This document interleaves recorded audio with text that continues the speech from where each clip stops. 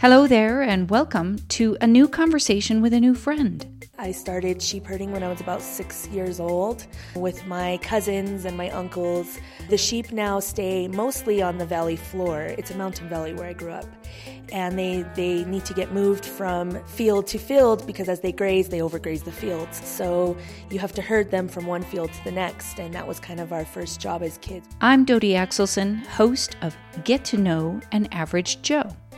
Today, we're going to meet Savannah Spillers, and we are sitting in your fifth grade classroom. It's been a while since I personally have been in a fifth grade classroom. What are fifth graders like compared to what you were like as a fifth grader, Savannah? In some ways, they are a lot more mature than I was. They, of course, have exposure to so much more media and social media that they know a lot more than I did in fifth grade about the world.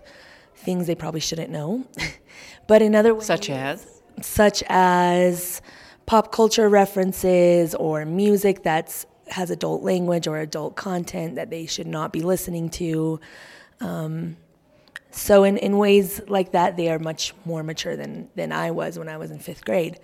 But in other ways, they are much more immature in that they are, I feel the culture of today is babying children a lot more and taking away responsibility from them for their own actions, especially in an international school where a lot of the kids have maids.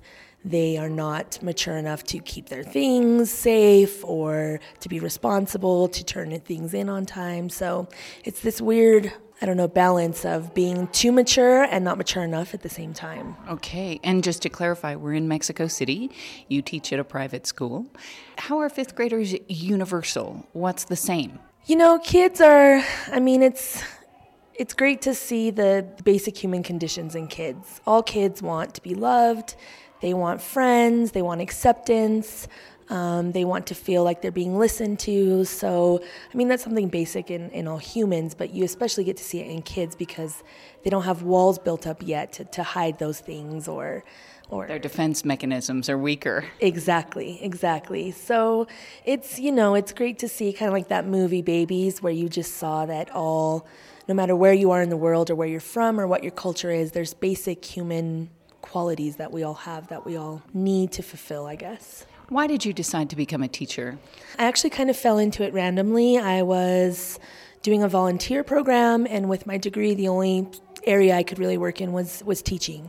And so I volunteered for 2 years teaching on the border between Mexico and the U.S., and I just fell in love with it. I fell in love with kids. I fell in love with every day being different. Every year you get a whole new group of kids, and then it's completely different. So it's always a challenge, and it's always fun. And where has teaching taken you besides here to Mexico City?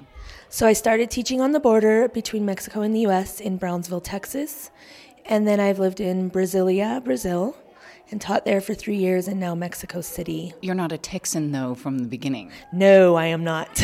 I'm a born and raised Coloradan, true Coloradan, Colorado native. Why did you pick to go to Texas? Well, the program I joined, it was kind of like Teach for America for people who are familiar with Teach for America. So it was a teaching program, and you got assigned an area, and you really didn't have a choice. You got told, this is your location, so either join our program or not. And you've always spoken Spanish. You grew up with some Mexican background, right? Yes. So my family, they're actually originally from Spain.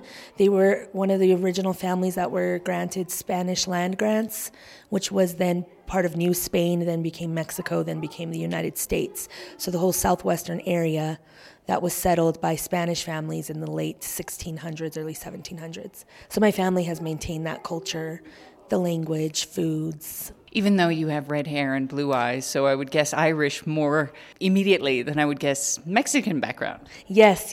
So my father's side of the family is actually from the South Carolina, but they have Irish and Scottish backgrounds. So curly hair, blue eyes, green eyes, all of that. But the rest of my mom's side of the family definitely has the Latino look to them. And before you came to teaching, you said you fell into it, so there were a series of other jobs.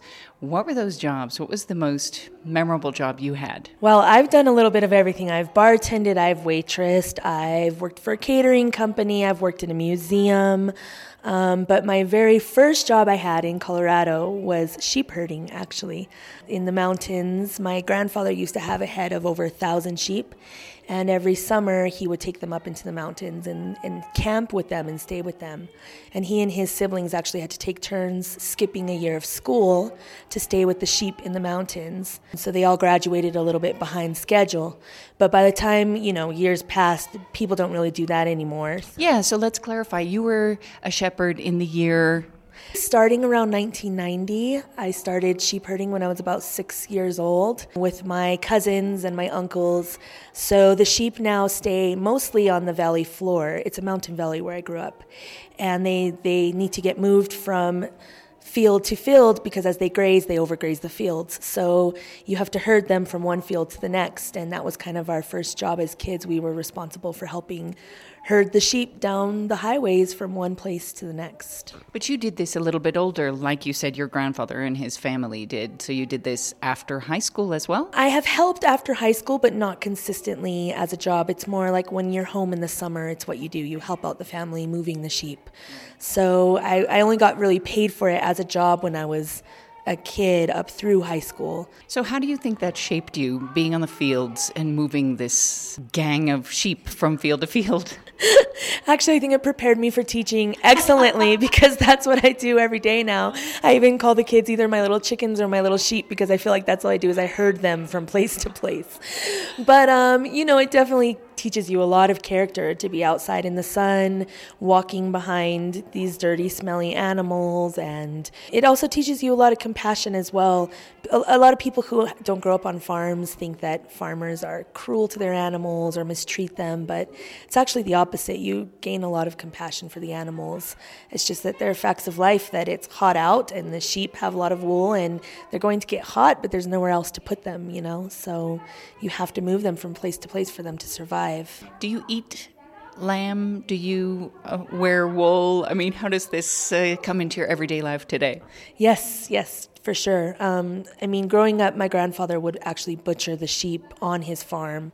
So it's this interesting thing where you get some of the animals are even your pets and you name them and you raise them, but you know all along that they're being raised for food, for your sustenance. So I definitely think that if they're raised humanely, then, there's nothing wrong with eating meat or wearing wool but in these factory farms or things like that, that's where I start to have some issues. So I would much rather eat meat in my farm, in my town where I grew up, because I know where it's coming from and I know how it was raised and I know that it was humanely done than going to a grocery store and buying food from the grocery store.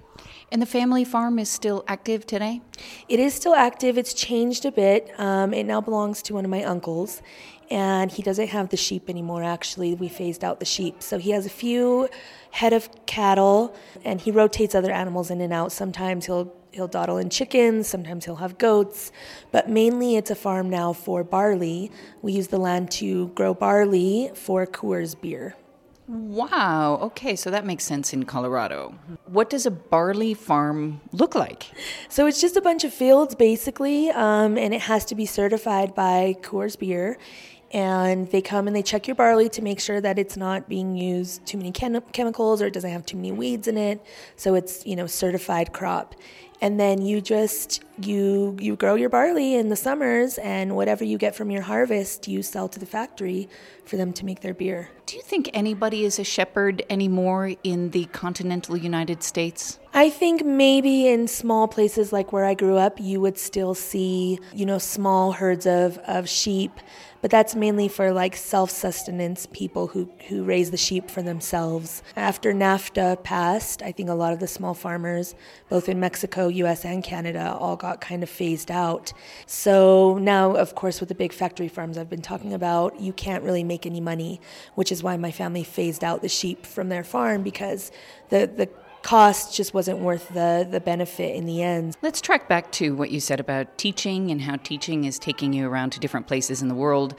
What is life like as an expat in Mexico City? I love it. I think it's wonderful. I've lived now in 2 different countries, so I've had the expat experience in different places, and I love it in Mexico City. I feel like it's a very welcoming and warm place for people. Definitely not like you see in the media. It's busy, yes, and there's lots of... And dirty. And dirty, yes.